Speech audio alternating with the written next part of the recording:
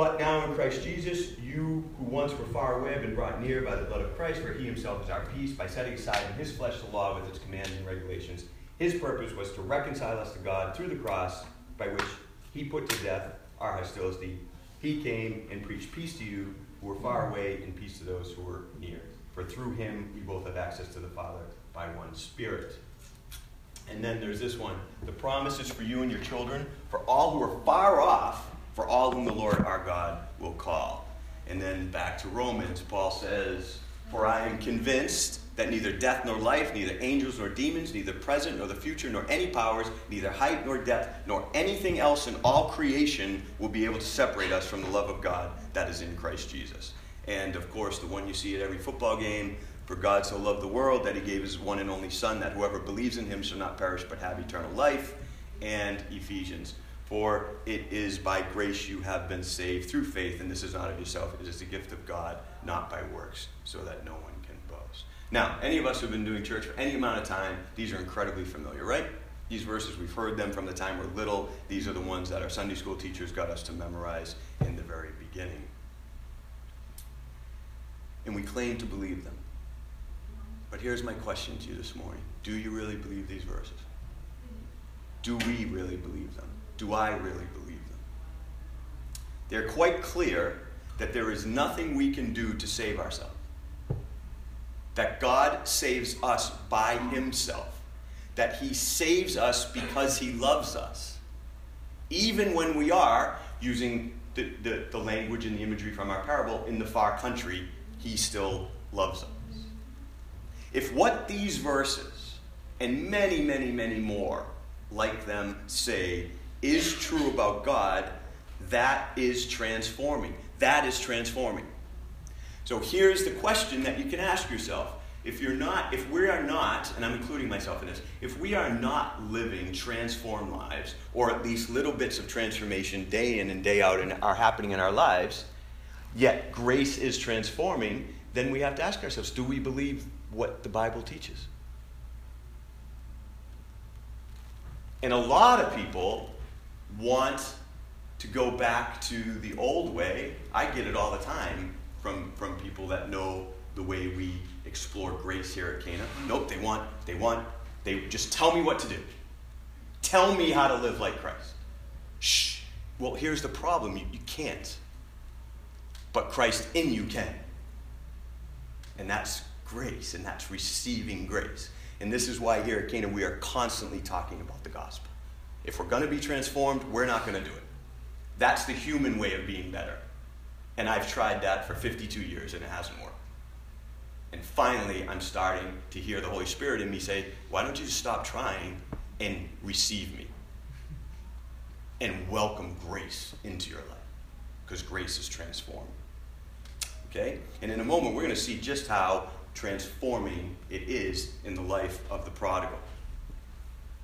But I'm afraid what has happened, we instead transform this good news to fit our most cherished idea that we're in control and determine what God does. Yet in so doing, we remain in the far country as much as ever. Now, we tend to do this, transform this truth in two ways. All right? The first way is pretty obvious, and I think most of us are trying to fight this. But this is the first way that this truth has been transformed in Christianity. Someone comes stumbling into church in desperate need of God. The elders get a hold of him and welcome him in, of course, because they know Jesus loves the sinner. Then they get him all cleaned up with some version of a sinner's prayer, with some confession of sins, with some form of invitation to Jesus to take up residence in his heart. They get a course in Christianity 101. Then they get an introductory course in church doctrines. And that's basically what Gray Temple calls the Christian car wash. We're excellent at giving people the Christian car wash. Right? And then, but the problem is, the message that is being received and is actually being spoken loud and clear is this. As long as he continues to act and dress and speak and look and believe like we do, he must be saved. Because all of this is what causes God to really love us. But if he doesn't continue to act and dress and speak and look and believe like we do, he must not be saved. For if God loves us for being this way, God must hate everyone else who's not this way. You see how simple that is? And how we're all guilty of it. And then church becomes something that's not authentic. We have communities where hopefully Cain is breaking this down, where you have to look a certain way and act a certain way, and don't ever tell anybody you doubt. Because the second you tell a Christian you doubt, well, you got to go back in the Christian car wash. There's no doubting in Christianity. Why do we do that to people? Why do we do it to ourselves? I have a hint for you. God loves us dirty. That's the whole point of the Bible. We're dirty. We're the ones who don't like ourselves dirty, and we don't like other people dirty. God does. This is why religious leaders hated Jesus. Because Jesus said he was God and loved dirty people. Okay. But here's the problem with thinking that God loves us for being a certain way. It's not true. It's not what the Bible says. Being a certain way can be good for us. Certainly can be very good for us. And I won't apologize for that. You know, you want to sleep with your neighbor's wife? Trust me, it's not going to be good for you. Oh, it might feel good for a little bit, and then it's going to all go to hell. And you're going to destroy yourself and all these other relationships at the same time. So I don't recommend doing that. And God has no problem saying that's bad. But that is entirely different than God saying, and therefore I don't love you. God loves us because he does. He forgives us because he loves us. He died because he loves us. He reconciles us to himself because he wants to. He wants to because he loves us. He loves us because he does, etc., etc., etc., etc. We don't factor into this equation at any level except being the recipients of his amazing love. That's it. And how offensive is that? We hate that as human beings. Because we've learned our whole life if we don't act a certain way, we're not going to be loved. And we still do it to each other all the time. Think your closest relationships. They don't act a certain way, you don't love them anymore. And so we assume that's God. We have put ourselves on the throne. This is this great act of self-worship. All right, here's the second way we have transformed this gospel instead of letting it transform us. This is much more subtle, and here's where we all get offended. For it is by grace you have been saved through faith, and this is not from yourselves, it is a gift of God, not by works, so that no one can boast. You ready? And I'm sorry, because a lot of us here have a broad evangelical base to our Christianity. We have turned this lovely little word faith into a work. Now, my suspicion is this was not a conscious effort. This is simply where the subtlety of human pride is constantly taking God off the throne and putting ourselves in his place because we love to worship ourselves. So, what we've done is instead of faith, confession, repentance, all being a response to God's love, his love that is evidenced in his work of redemption, the cross, we have somehow come to understand faith and teach it as a mechanism that persuades God to love us, forgive us, to redeem us. I've had people say to me, well, God doesn't hear your prayers until you say a sinner's prayer, right? I don't even know how to respond to that. I understand where it's coming from. I was taught that. I believe that. But here's the thing. If we can do anything at all, to cause God to love us,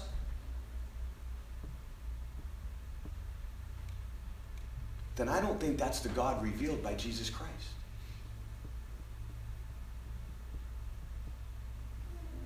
And in fact, if we have to appease God, and I want you to think about this because I know we all appease God. We all practice appeasement. I want you to think about this. If we have to appease God, then my suggestion is we're all out of luck. Do you know how many different ways humanity thinks you have to appease God? Just go to Christian churches. Every church has their own way of appeasing God. So if it's the case, how would we know what's really the best way to appease God? And that's when people will turn to that literalist, minimalist reading of the Bible and say, well, it's right here. It's all very clear. Just do this, this, this, and that's how you appease God. But is that what our Bible is for? To teach us how to appease God? And if it's that clear and simple, why are there thousands of branches in Christianity all telling you a different way to appease God? So if it's about appeasement, I'm going to stick with Solomon, and I'm going to stick to Solomon's creed instead of Jesus' creed. Solomon's creed is eat, drink, and be merry, for tomorrow we're going to die. Well, if we have to appease God, that's the only creed there is. But that's bad news. Jesus has great news. We do not need to appease God, and he states it as clearly as possible in this parable. All right. Sorry for that long introduction, but now we can look at this incredible, incredible thing. The son said to him, Father, I have sinned against heaven and against you. I am no longer worthy to be called your son. Now, if you were here 2 weeks ago, I mentioned that these words would show up again in this story in a new context, in a new meaning, and here they are. Okay? When the son planned on saying these things, and we looked at this in depth, when the son planned on saying these things while he was still in the far country, they were words meant to manipulate, to appease, to transact with his father. All he was planning when he was in the far country was to get the father to receive him back and allow him to work off his debts. We looked at that. I don't want to go back into it, but that's why he says, make me like one of your hired servants. And it's not, we looked at this, remember, servants is not the word, it is skilled craftsmen. So this was a plan to eat and to earn off his debts, work off his debts, and be welcomed back someday. This was not anything to do with pure confession or repentance or anything. But now, they're being said with different meaning, with a whole new understanding. Now, they are pure repentance, pure confession, pure faith, because now they are response to his father's unconditional love. They are not an attempt to bargain for the father's unconditional love. All right? You see, here's the thing.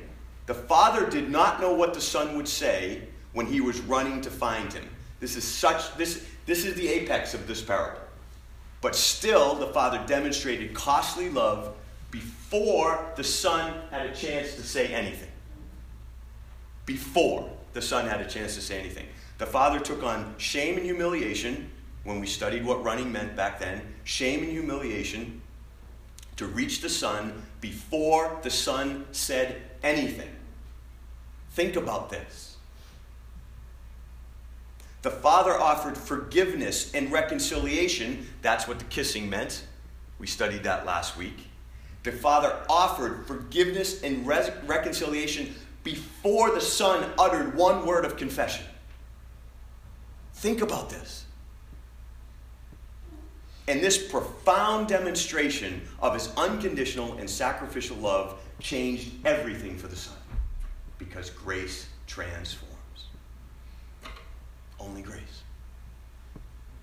Only grace. So now, in this new context, these words, Father, I have sinned against you, against heaven and you, I am no longer worthy to be called your son. These are evidence of a son who at last knows there is nothing he can do to bring reconciliation. He sees finally his hopelessness, his helplessness, his true condition, and throws himself fully on the Father's now clearly evident love and mercy. And that's why I ask the question, do we believe these verses? Do we throw ourselves on God's love and mercy because we know he loves us, or because we think we're good enough for him to love us? I'm going to let Bailey explain this because he does it so brilliantly. Here's Bailey's words on understanding the apex of this parable. Stunned beyond belief, the prodigal changes his mind and does not finish his speech. His proposed offer to work as a servant now seems blasphemous. In a flash of awareness, he now knows there is nothing he can do to make up for what he has done. The offer to become a craftsman is deliberately set aside. He does not presume to offer any solution to their estrangement. Rather, overwhelmed, he can only put himself completely at the mercy of his Father and say, I am no longer worthy to be called your son. His surrender to his Father's will is complete. At the beginning of the story, he insisted on unhampered control of his own life. Now he leaves his destiny entirely in his Father's hands. He is overwhelmed by this unexpected outpouring of costly love. Words originally composed to manipulate are transformed into a speech of genuine repentance. How beautiful is that? Is that our relationship with God? I got to tell you, that's not how my relationship with God started at any level. And I'm still trying to get there at 52. My relationship with God started because I was such a dirty, horrible, rotten sinner. I had to say the sinner's prayer, or God was never going to love me and never going to forgive me. And I was 6 years old on my back steps. It was autumn. My mother was at work because she was a nurse. It was a Saturday afternoon, and my father was home. And I remember it like it was yesterday. And then for the rest of my early Christian journey, that was just reinforced that God didn't really love me unless I was doing something right. Even if it was just having faith, it had to be done right. And then it kept getting reinforced because this table in the Christianity I was brought up in was only reserved for those who were good. Many days in my teen years, I wasn't allowed to have communion because I would have trouble parking the car the night before, and so my father just guessed I had been sinning when I was out, and so on Sunday morning, and he was right, but on Sunday morning I wasn't allowed to have communion because I wasn't good enough. I was in the far country, and God doesn't love people in the far country. And now I am trying to learn to just come to my Father who loves me and say, have mercy on me, because you are a merciful God. In fact, here's my new prayer. When I run, and whenever I go out for a run, the first thing, as soon as I stop, I'm not even at the end of my driveway, Father, this might kill me today, and if it does, two things. Take me home, not because of anything I've done, but because you are a God who loves, and then take care of my family. And then I get through my run, I'm like, yes, I'm okay. But that's my prayer. Just welcome me because you welcome. That is so different. In years past, there was because Now, interestingly, and some of you might be questioning what I've just said because we're offended, and that's fine. And also probably because you've been taught this. This verse, traditional Western teaching on this verse that we're looking at this morning, suggests the Father interrupted the Son's speech, and that is why he was never able to offer being a servant as he planned to do in the far country. And they use the parable, and I've used the parable in the past to point to the fact that, well, see, the son had this whole change of heart in the far country and came home.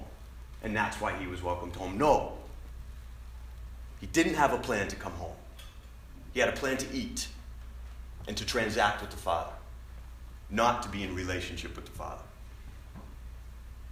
See, we offer that explanation of what's going on because our idea that repentance, confession, faith is a mechanism that causes God to do something for us. But it's not. It's a response to what he's already done. So here's my backup for why I'm teaching the parable this way. We don't do the whole reading, but this parable is actually the third chapter of a parable. It's the parable of lost things. It starts with the sheep and the coin and then the lost sons. We don't read those first two chapters because it just would make a long reading, although that's maybe going to be part of this. We might do like an Inception thing. Because like we're one level down right now from Galatians. Maybe we're going to go to those. We're going to be in the parable and we're going to go to those parables. We're going to be like 2 levels down before we ever get back to I might do that on those 2 parables. But my point being, sorry, let me get back there. I was just thinking that would be really cool. My point here is this. Jesus made very clear the coin and the sheep did nothing to be found. Nothing. The coin and the sheep were just found. They did nothing to be found. Nothing. And he was building up to this part of the parable where he brings the full weight to bear of his idea of repentance, confession, and faith. It is response, the only proper response to God's amazing love. And like I said, don't make the mistake of thinking that the son came home so that is why the father forgave him. We know he was still in the far country, he just wanted to eat. And second, the story itself will not allow that interpretation. Remember, context is vital to understanding Scripture. What do we know about what happened to the son? Right here, later on, we're going to look at this. But we had to celebrate and be glad because this brother of yours was dead and is alive again. He was lost and is found. The son was found. He did not come home. We get found by God and loved by God. We don't go home and make God love us. Two revered Middle Eastern biblical scholars from antiquity, so, they were there long before modern Christianity and after the Reformation and all that. They were there a long time ago, and they were from this culture. This is how they've always understood it. The first one is Ibn el-Tayyib. He did not complete what he was planning to say because he saw from the running of his father to him and the grace-filled way his father met him and embraced him that there was no longer any place for this request to be a craftsman. For if after such acts he had made such a request, it would have appeared that he doubted the genuineness of his father's offered forgiveness. How many times maybe we doubt God's genuineness and his love and forgiveness for us? How many times are you in a dark place and you can't pray because you're afraid to pray? You're doubting God's love for you. If you can't pray in the midst of your worst sin, then maybe you shouldn't pray ever. If we should ever be talking to God, it's in the midst of our worst sin. That's the kind of Father we have. I learned that, interestingly enough, from my own dad, who was filled with contradictions. Some Sundays he wouldn't let me break bread, but then other days I could tell him anything and he'd just love me. But he was caught in his own theology of appeasement, in his own religious world. That's why he wouldn't let me break bread. But when he was outside of that influence, he was God in the flesh for me. And Ibn al-Salibi, why did he not say to his father, "Fashion out of me one of your paid craftsmen," when he had planned to say it? The answer is that his father's love outstripped him, and forgiveness was ever flowing toward him. Death is real. And because we know deep inside that Jesus was telling the truth when he said there is a death beyond the physical, it makes sense that we live in fear of death. But Jesus Christ promises salvation from that fear, from that death. His death somehow erases that death. I don't get it. We should probably not try to figure out how or what that's about. It just gets confusing. One of the things Dave Bronson and I always talk about together is just resurrection. It's our final hope. It's our singular hope. There is no other hope, right? Resurrection. Why should we figure it out? Let's just hope in it. God died for us and he loves us, and his death somehow erases that final death. Understanding how is not important, but by responding to it, trusting that yes, God does love us, that yes, he did everything necessary to redeem us, that yes, we can do nothing to redeem ourselves, that is what's important. That is what's important. The son saw costly love, the figurative death of his father, that he might live, and he responded to it in faith, accepting what had already been done. We have seen more costly love, the literal death of God for us. So here's the question: what is our response? Are we offended and scandalized, and so continue on with our appeasement theology? Or worse, do we hate appeasement theology so much we abandon the idea of God altogether? And if that's you, I'm sorry. That man's appeasement theology has so made God so questionable and dark that you're abandoning it altogether. Or do we completely surrender our imaginings of control? And that's the best part of having to surrender control. We're not in control. We're not surrendering anything substantial. We're just surrendering the imaginary illusion of control that we all love to have. We don't have any control. Ask Rich. There is no control. So God says, hey, why don't you surrender that burden you carry around that is so imaginary? Lay down your life and let this God of love raise it back up. Simply because he wants to. We are forgiven for one reason only. Because Jesus died for our sins and rose for our justification. Forgiveness surrounds us, beats upon us all our lives. We confess because we made ourselves forgivable, or even we